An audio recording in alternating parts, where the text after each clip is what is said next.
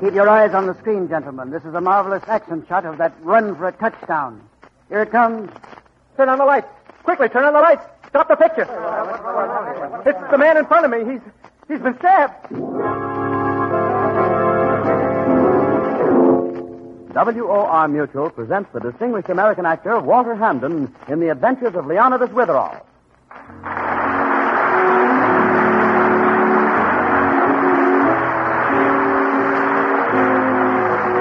Leonidas Witherall's always getting mixed up in murder. Well, you wouldn't think so. He looks just like Shakespeare. It's his beard, and he's head of an important school for boys in New England. He also writes thriller stories on the side, the Lieutenant Hazeltine stories. And being headmaster of an important school for boys, Witherall is often called upon to preside at school functions, isn't he, Mr. Hamden? Yes. The class of 1925 has gathered for an alumni dinner on the Meredith campus. Although being the life of the party isn't exactly to Witherall's taste, inevitably he has been chosen as master of ceremonies, and inevitably, too, there's the horrible necessity of an after-dinner speech. Gentlemen, with us this evening are the members of that immortal backfield famous in Meredith's football history, the Four Killers. There's Dick Underwood, who's become a world-famous publisher. His magazines and newspapers are so numerous, I doubt if even he could name them all. I became a world-famous publisher, Witherall, yes. And how and why is a different story. The other three men here know that story. I hope Witherall doesn't dwell on me too long and brings too many memories. It's very dangerous. Dick first got his start in the publishing world with Sam Graves, I believe. He and Sam were inseparable on the campus, co-editors of the Meredith Bulletin, and Sam always ran interference for Dick on the football field. Inseparable on the campus. Best friends in the world. Witherall doesn't know about that afternoon in Dick's office, that rainy afternoon 5 years ago. Get out, Sam. Get out before I have you thrown out. You'll see me, Dick. You sit right there at that fancy desk of yours and keep your mouth shut while I tell you something. I know just what you want to say. You've had a dirty deal. But what of it? You want me to sing hearts and flowers? No, I just want to tell you that when you forced me out of this juicy business of yours, I knew exactly what you were doing. I knew what was going on, but I needed the money, so I had to sell my stock to you. Is that all that's on your mind? I built every magazine you own. I stayed up till 2 in the morning every night for months, editing, developing ideas, and making up dummies. Why, it was through me that you got control of every newspaper you have. Well, you've no kick coming. I paid you for the stock. Maybe I have no claim in court. What I have against you is just a matter of ordinary human decency. That's more important. Maybe it is, in your scheme of things. You're wasting my time, Sam. I came back to tell you, Dick, that someday I'll catch up with you. You can't take 20 years' work from a man and then brush him off with a little check for a couple of shares of stock. I knew we should have had some sad music. You'll get your sad music. I'll see to that. I suppose that's your subtle way of saying you're going to get even. You were always so obvious, Sam. Just as soon as I can arrange it, you're going to have that sad music. Funeral music. Yes, Dick and Sam have been an inspiring example of how strong and lasting a friendship can become, especially when founded in the formative days, I'd almost said halcyon days of school life. We've spoken of 2 members of the Four Killers, but we mustn't overlook the others. There's Harry Bellows. Harry's ambition was to be a lawyer, and what a prominent member of the bar he has become. Yes, the third member of our Four Killers has found his measure of glory, too. I'm a very successful lawyer, Witherall, but a miserable failure otherwise, because of my dear friend, Dick. Dick Underwood, the giant of the publishing field. He stole Jeanette from me. Coming back from Bermuda, I remember so well, on the cruise ship, in his cabin. I tell you can't do this to Jeanette, Dick. We went all through that before I married her, Harry. You were supposed to be a very close friend of mine. We trusted each other. At least I trusted you. Now, look, I'm married to Jeanette now, and what happens between us is none of your business. Harry, I thought you'd be in here. Please, I don't know what you said, but it's hopeless. Just leave us alone, won't you? Have you been out on deck blabbing to him again about how I treat you? She doesn't have to. Anybody can see that she's a nervous wreck. I wanted to kill you when you first stole her from me. There isn't anything you can do, Harry. You're just infuriating yourself. And me. That's right. Tell him that again. Of course, Jeanette, you could leave me. I'd keep Dick Jr. As a matter of fact, you two may have given me grounds for divorce. See, Harry, you're only making trouble. Dick, I know what you're doing to Jeanette's mind, to her emotion. I thought you were a lawyer, not a psychologist. It was bad enough when you took her away from me. Now I have to stand by and watch you ruin her life. Harry, please go. I'd just love to beat some sense into you. Go on, try it. I'll split your head open. Stop it! Stop it! Oh, it's no use, Harry. Don't you understand that? You can't change him. And I wouldn't leave my son. I'll give you just 60 seconds to get out of this cabin and then... Never mind. I'll go. But I'll provide the finish to this, Dick. A very bloody finish it'll be, too. Let me quote from my favorite poet. Those friends thou hast and their adoption tried, grapple them to thy soul with hoops of steel. Yes, gentlemen, Harry Bellows has become a brilliant lawyer, and I imagine he owes much of his success to the warmth and encouragement of Dick's friendship. And now, the fourth member of our incomparable football combination, he's here too, Jack Gregory. Jack's become a superb artist, and I think it was Dick Underwood who first inspired him to paint. Dick believed in Jack. Dick helped him. Dick was very helpful. Yes, he did everything he could for me. For instance, when I came to his apartment that night, it was 3 a.m.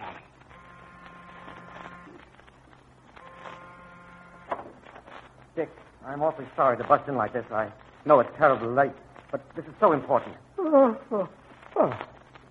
the matter? You in trouble? It's my brother. May I come in? Yes, come in. You've met Tommy, haven't you? Yeah, I think so. About 17, isn't he? That's right. Our parents died when we were very young.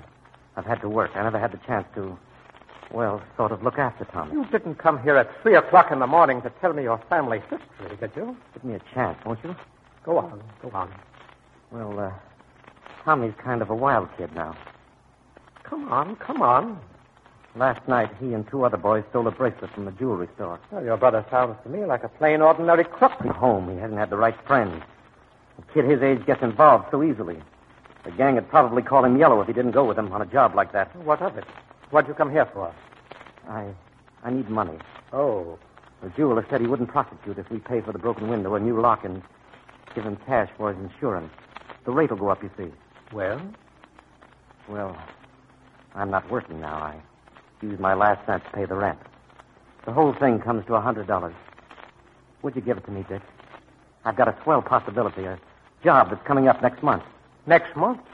You might not get a job for a year. We're in a depression, you know. $100 wouldn't mean a thing to you, Dick. But it'd keep my brother out of jail. Sorry, Jack. Your credit isn't very good. I never thought you'd put it to me on a business basis. Well, you're asking for money, aren't you? That's business. You're not working. Probably won't get a job for a long time. I'm trying every day. Looks like a bad investment. You mean a boy's life is either a good cash investment or it isn't? Is that what you want to say? Now, please, let's not go into abstractions. You're asking for a loan, and I'm turning you down. If my brother gets locked up, he's through. He's licked. That's his business. Haven't you asked your other friends? Somebody maybe who's a little more sentimental? Most of my friends are broke. The loan companies turned me down because I'm unemployed. Mm-hmm. Well, I'm not going to risk good money just because your brother's a crazy kid without enough sense to keep out of trouble. The answer is no. All right. I won't beg.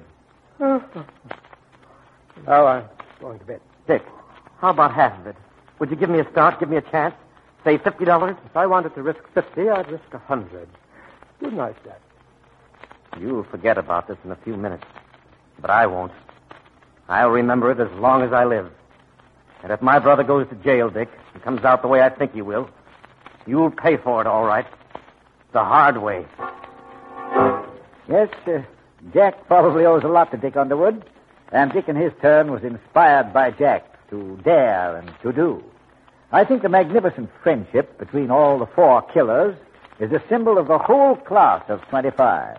Of course, while these four men were in the spotlight, we all know one other gentleman was in large part responsible for their brilliant record on the football field. Yes, in every game they played, they were supported by that sturdy tackle, Curly Foster. Curly, how are you, Curly? Curly Foster is the eminent Dr. Foster now. But I'll wager the good doctor hasn't forgotten the old days here at Meredith, the days of his comradeship with Dick Underwood. I haven't forgotten Meredith, no. Because it was here that Dick learned to despise me. Here that he planned his vengeance, a vengeance I didn't know about or expect until after I'd finished my internship. Then, that night in the executive office at the hospital... Dick. Oh, Dick, wait a minute. I want to talk to you. Oh, hello, Curly. What's on your mind? Sit down. I've been trying to reach you all week. Look, I have a dinner engagement. It'll keep. This won't take long. Well, what is it? Last Friday, I was dropped out of research. Oh, really? Oh, what a shame. Well, you can always go into some other field. I was dropped out of research on account of you. Me? Oh, don't be silly. What did I have to do with it? You're a director of this hospital, and what you say goes.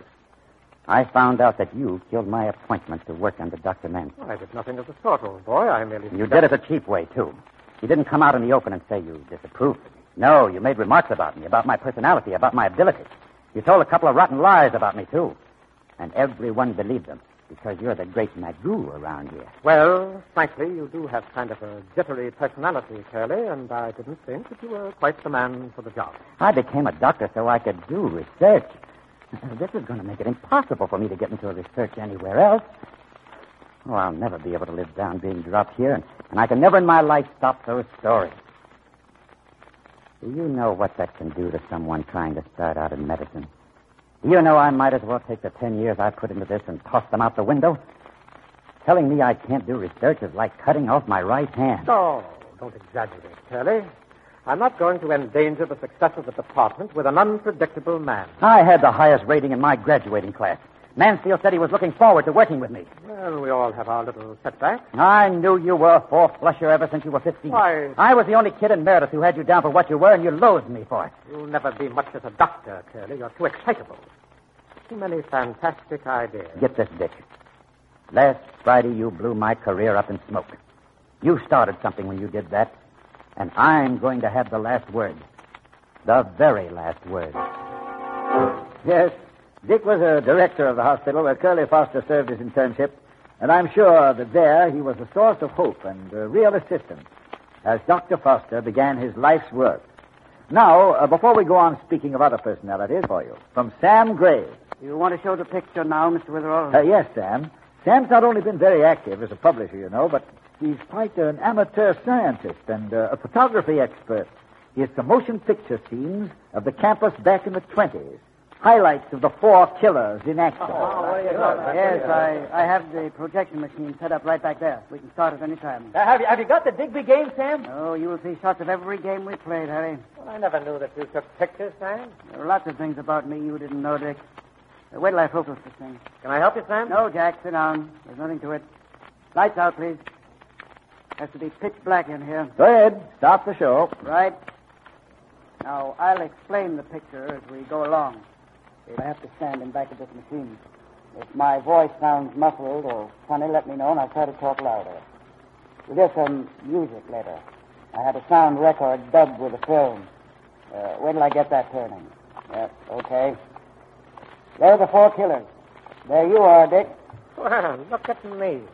Screwy uniforms we had, weren't they? There you are, Harry. Yeah, we're number 13. That's it, good old 13. That's back, the smiling quarterback, remember? I think I look like a toothpaste ad. Now, here's the Digby game. Watch closely. Dick pulls a spinner and goes about 20 yards. Hey, you see that? What? I remember that now. Now the crowd stands up and cheers. He's going down the line. Down the... Wait. Stop everything. What's wrong? Turn on the lights. Quickly, turn on the lights. It's Dick. I saw a shadow standing over him with a knife. I'll switch the light on. There we are. Dick. He's been stabbed. Somebody stabbed him while you were showing the picture, Sam. I think he's dead. Oh, no, that's incredible. I'm afraid you're right, Jack. He's dead. But I can't believe it. Stabbed in the back. Dr. Foster, would you take a look at him? Maybe he's still alive. Now, step aside, will you? Let's see him. Knife went through his back and penetrated his heart. Oh, well, that's the most Gentlemen, Doctor, you telephone the police? I will, Mr. Witherall. I'll use the phone down the hall. I don't think you should have sent for the police, Mr. Witherall. Not yet, anyway. Well, why not, Sam? Well, Dick was a very prominent man. There'll be a terrible uproar if the newspapers find out that he's been murdered.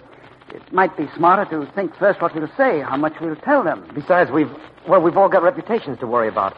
I agree with Sam. I think we should lock the doors and try to work this out ourselves. If you make this public, everyone would be subjected to rumors, suspicions, accusations. We can't let that happen. I think you and Sam are covering up, Jack. You're a lawyer, Harry. I presume you've some basis for saying that. I don't see why we shouldn't turn it over to the police immediately, that's all. You've a reputation for being mixed up in murders, Mr. Witherall. Yes, mixed up, thoroughly mixed up. But you've solved some killing. Oh, I merely helped the solution along. As the gentleman they say I resemble has written, murder, though it has no tongue, will speak with most miraculous organs. Maybe you can help work this one out. Yes. Ordinarily, I'd prefer that the police handle it, but since we're at Meredith and you're all alumni... You're liable to get that beard of yours into a lot of trouble. It's a very durable beard and has come safely through many perils.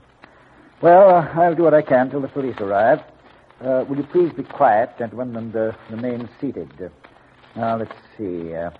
Dick was sitting there in that chair. Harry, you were... I was behind him. Oh, I see. Behind him. And Jack? I was to his left. To his left. I was working the projection machine back there. Well, that'd eliminate you, Sam. Looks as though either Jack or I were guilty then, doesn't it? No, there are a dozen other men in this room. In that pitch darkness, anyone could have walked up behind Dick and plunged a knife into his back. Just the same, I think it was one of the four of us. The four killers. You mean one of the four killers has taken the title literally? I saw the police. They're on the way over. Yes. Oh, thank you, Doctor. Have you seen Dick lately, Curly? Yes, he was guest speaker at a medical dinner I attended a month ago. Maybe your theory about it being one of the four killers isn't right, Harry. You're not implying that I stabbed Dick, are you? Well... Oh, anyone in the room could have. Harry, you seem rather convinced that Dick Underwood was murdered by one of the remaining members of the famous quartet. Now, look, Mr. Witherall. Everything you said tonight, about all of us, I mean... Oh, Harry, now don't start that. Go on. I don't think anything should be concealed now. All right, the four of us, Dick, Sam, and Jack, and myself. We weren't the happy little group you described. Not at all. We hated Dick. And I thought I'd made such a moving speech. However, let us see if murder will find its tongue and speak. I'm a lawyer, Mr. Witherall. I know just how much can be brought out by questioning. I don't see any point in everyone's being coy. I despise Dick because he took away the girl I loved and married her, and then made her miserable. Jeanette, that's Dick's wife. She's in the sanitarium now. Nervous breakdown, they call it. You seem to be working yourself up to breakdown. Well, wouldn't you be in my place? Now, besides Jeanette, there's the fact that you may accuse me of murder. Do you specialize in worrying about things before they happen? Why are the two of you so quiet? You hiding something? I have nothing to hide. I'll tell my story. Good. Witherall, if we go on, we'll reveal some mighty unpleasant things. Yes. You were saying, Jack... Dick turned me down when I wanted money to keep my brother out of prison. He could have spared it easily. My brother died a year later in jail. I'm a introductory remark. I swore I'd kill Dick for that. I'm glad he died. And I'm sorry I didn't have the honor of getting him out of the way. It seems that Dick was even more attractive than I pictured him. Both of you wanted to kill him, eh? Go on, Sam. Go on. You haven't spoken yet. I don't intend to. I'll talk when I'm questioned by the authorities. Listen, you. If you've got something to say, get it over with. We want to know who killed Dick, and we want to know fast. Go on, Sam. Or shall I tell some of the story myself about how you worked for 20 years for Dick, and then he chiseled you a third motive, huh? We're moving toward our objective faster than the four of you on the gridiron. Too fast, perhaps. Sam, I was thinking we should first show that film again. What is it? Oh, there's no sense to that. You want us to turn out the lights and give the killer another chance to murder somebody? Why, imagine the killer was after Dick. I don't think he's going to repeat the performance unless, of course, he was so dazzled by his first job that he feels obliged to provide an encore. Why do you insist on showing the film again? I'll only have to rewind it and go through a rigmarole. I want to see the film again because of something curious. What's that? While you were talking, Sam, in the dark, explaining the pictures, I heard a ticking sound. Well, what of it? Well, when the lights went on, I noticed there isn't any clock in this room. Oh, I don't want to run through that film again. It's a silly nuisance. Sam, run the film again. You don't think I had anything to do with the murder, do you? Why, I was standing in back of the projector. You heard me talking every second while that film was on. Run the film and stop stalling. Just because somebody heard ticking... I'm going to examine the film eventually. You might as well clear it up now. I'll put it on if he won't. All right, okay. I'll rewind it. Grease and dust all over my hands fooling with this gadget. You think that idea you have will lead us to the killer, Mr. Witherall? You? I mean, when the lights go out and we see the film, since you seem to be on his trail. Whoever killed Dick's liable to have a go at you. A go at me? Well, I'll have to take that chance. Well, all right, the film's ready. I'm not going to run the whole business again, just the first part. Sam, I'd appreciate it if you would run the entire sequence just as it appeared when Dick Underwood was stabbed. Okay. Lights out. Now, here goes. There are the 4 killers. There we are. There you are, Dick. Dick? There you are. You crazy, Sam? What'd you say that for? Dick's lying there dead. There you are, Dick. There you are, Dick. What's wrong with you, There Sam? you are, What are you Dick. talking that way for? The sound record is stuck, gentlemen, just as the film is. The sound record. Yes, if you'll turn on the lights, I can explain. Rotten luck, eh, Sam? To have planned your murder so successfully, so carefully, only to have the sound record stick. Sam killed Dick? I'll find the light switch. Wait. Here we are. Look at Sam. Look! Slumped over the machine. He's been stabbed. He's dead. Yes, the murderer did provide an encore. Oh, but look, It's Dick. I saw a shadow standing. It's Dick. I saw a shadow standing. It's Dick. I saw a shadow standing. Sam's dead, but I still hear his voice. I Turn saw a off shadow the film. standing. Stop the I sound. saw it. Doctor, same story? Same story. Stabbed in the back, knife penetrated the heart. Died in a split second. Seems to be the work of a pretty trained hand. Will you either accuse me directly or stop making remarks at my expense? How could Sam keep on talking after he died? Well, he was a very clever amateur scientist, remember? It's obvious he recorded his description of the film on that soundtrack. He had a double track, you see. One that would seem innocent enough when played. And the other was a recording he made of his own voice. He thought that would give him a perfect excuse. He could say he was standing by the machine talking, while actually he was creeping in the dark toward Dick to stab him. He had it all planned, you see, even to the point of discovering the murder he'd just committed. I'll turn on the sound. Listen to the dead man speak. It's Dick. I saw a shadow standing over him with a knife. It's Dick. See? It's Dick. What was that ticking noise? Oh, it happens very often. He made his record in a room where there was a clock, but he didn't notice it. He even went to the trouble of apologizing for what might seem to be a strange voice quality. Do you remember that? All that work, and he never got to kill Dick anyway. Or did he? No, confound it, I was wrong. Sam's elaborate mechanism took me up a blind alley. I seem to have been the true expert. I avoided the small errors as I swept on to the grand fallacy. Evidently, Sam started toward Dick, but reached him too late. The real murderer, who killed both of these men, got there first. And who is the real murderer? Well, when Sam was behind Dick, he bumped into the killer. Couldn't see him, of course, but he could touch him in the dark. Then the killer, knowing Sam had spotted him, took advantage of our second showing of the film to silence poor Sam. Gentlemen, I have a rather strange request to make. What do you want? Would you all remove your coats and pass them to me? We'll cooperate any way we can. Here's mine. Thank you, Doctor. Is this another tremendous idea like showing the film again? Another blind alley? I'd appreciate your coat, Harry. Well, all right. Here. Here's mine. Jack? Here's mine. All right, take them. Now, that'll do nicely, gentlemen. What are you looking for? Yes, what's the idea? Well, if you look at the late Sam's hands, they're grimy, as he said, soiled, covered with grease and dust from operating the projector. It occurred to me, if he did touch the murderer in the dark, groping toward Dick, there'd be a spot on the murderer's coat from Sam's hand. Did you find a spot on someone's coat? Yes, I did. On someone. On who? The answer to that question. Okay. Who put in that call? I did. Those two bodies been moved, or were they just that way? Just that way, officer. Everybody in the room was around when they were stabbed? Yes. Okay. I got hold of Sergeant McCobble. He'll be here in a few minutes. Then we'll start the investigation. You don't have to. Mr. Witherall knows who committed the murder. Yes. Tell us, Mr. Witherall. On whose coat did you find the spot? Jack, yours. On Jack's. Mm-hmm. Watch him, officer. Officer, you've two dead bodies and the murderer. Rather a well-tied package, eh? Stay where you are, you. I'm not going to try to escape or even alibi for what I did. I've only one thing to ask. When I go on trial try me for Sam's murder, not Dick's.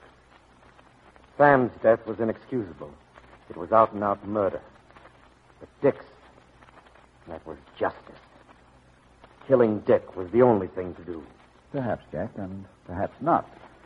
For to quote the bearded poet I resemble, if to do were as easy as to know what were good to do, chapels had been churches, and poor men's cottages, princes' palaces.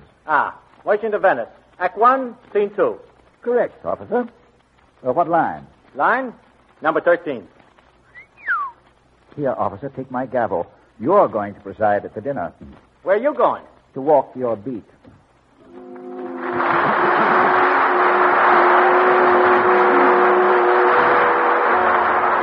WOR Mutual has presented the distinguished American actor Walter Hamden in The Adventures of Leonidas Witherall. The character of Leonidas Witherall is from the mystery novels by Alice Tilton. The radio script is by Howard Merrill, and the program is directed by Roger Bauer. In next week's story, Leonidas attends a state fair, doesn't he, Mr. Hamden? Yes, Leonidas borrows a horse and buggy and goes to the state fair with his friend, Mrs. Mullet, who has entered a jar of preserves in the state fair contest. Of course, at the fair, Witherall can't resist the shooting gallery. Okay, step up. Every man his own commando. 10 shots per quarter. Try your skill. All right, mister. Take your shot. You paid your quarter. Go right ahead. What's the most difficult thing to hit? You knock off that little clay pipe and you get a box of delicious homemade milk chocolate. Watch me. Trifle. Why, what's happened? Look, you see what's coming from behind that target? Dripping onto the floor? That's blood, mister. There's a body behind that target. But I didn't know anyone was... You didn't, huh? We'll see about that. Mister, you just committed murder. Yes, at the state fair, Leonidas discovers the strangest, most unbelievable techniques for committing homicide. It's a very unusual story, and I hope you'll be listening next Sunday. And now, good night. If you live in or near New York, or if you're planning to visit New York soon, you're invited to attend a broadcast of Leonidas Witherall. There's no charge for tickets. Just drop a postcard with your name and address to Bill Shakespeare. That's what Leonidas' friends call him. Bill Shakespeare, care of WOR New York 18. We'll be happy to send complimentary tickets. Remember, simply send a postcard to Bill Shakespeare, WOR New York 18. The Adventures of Leonidas Witherall came to you from the stage of the WOR Mutual Playhouse in New York. This is Mutual.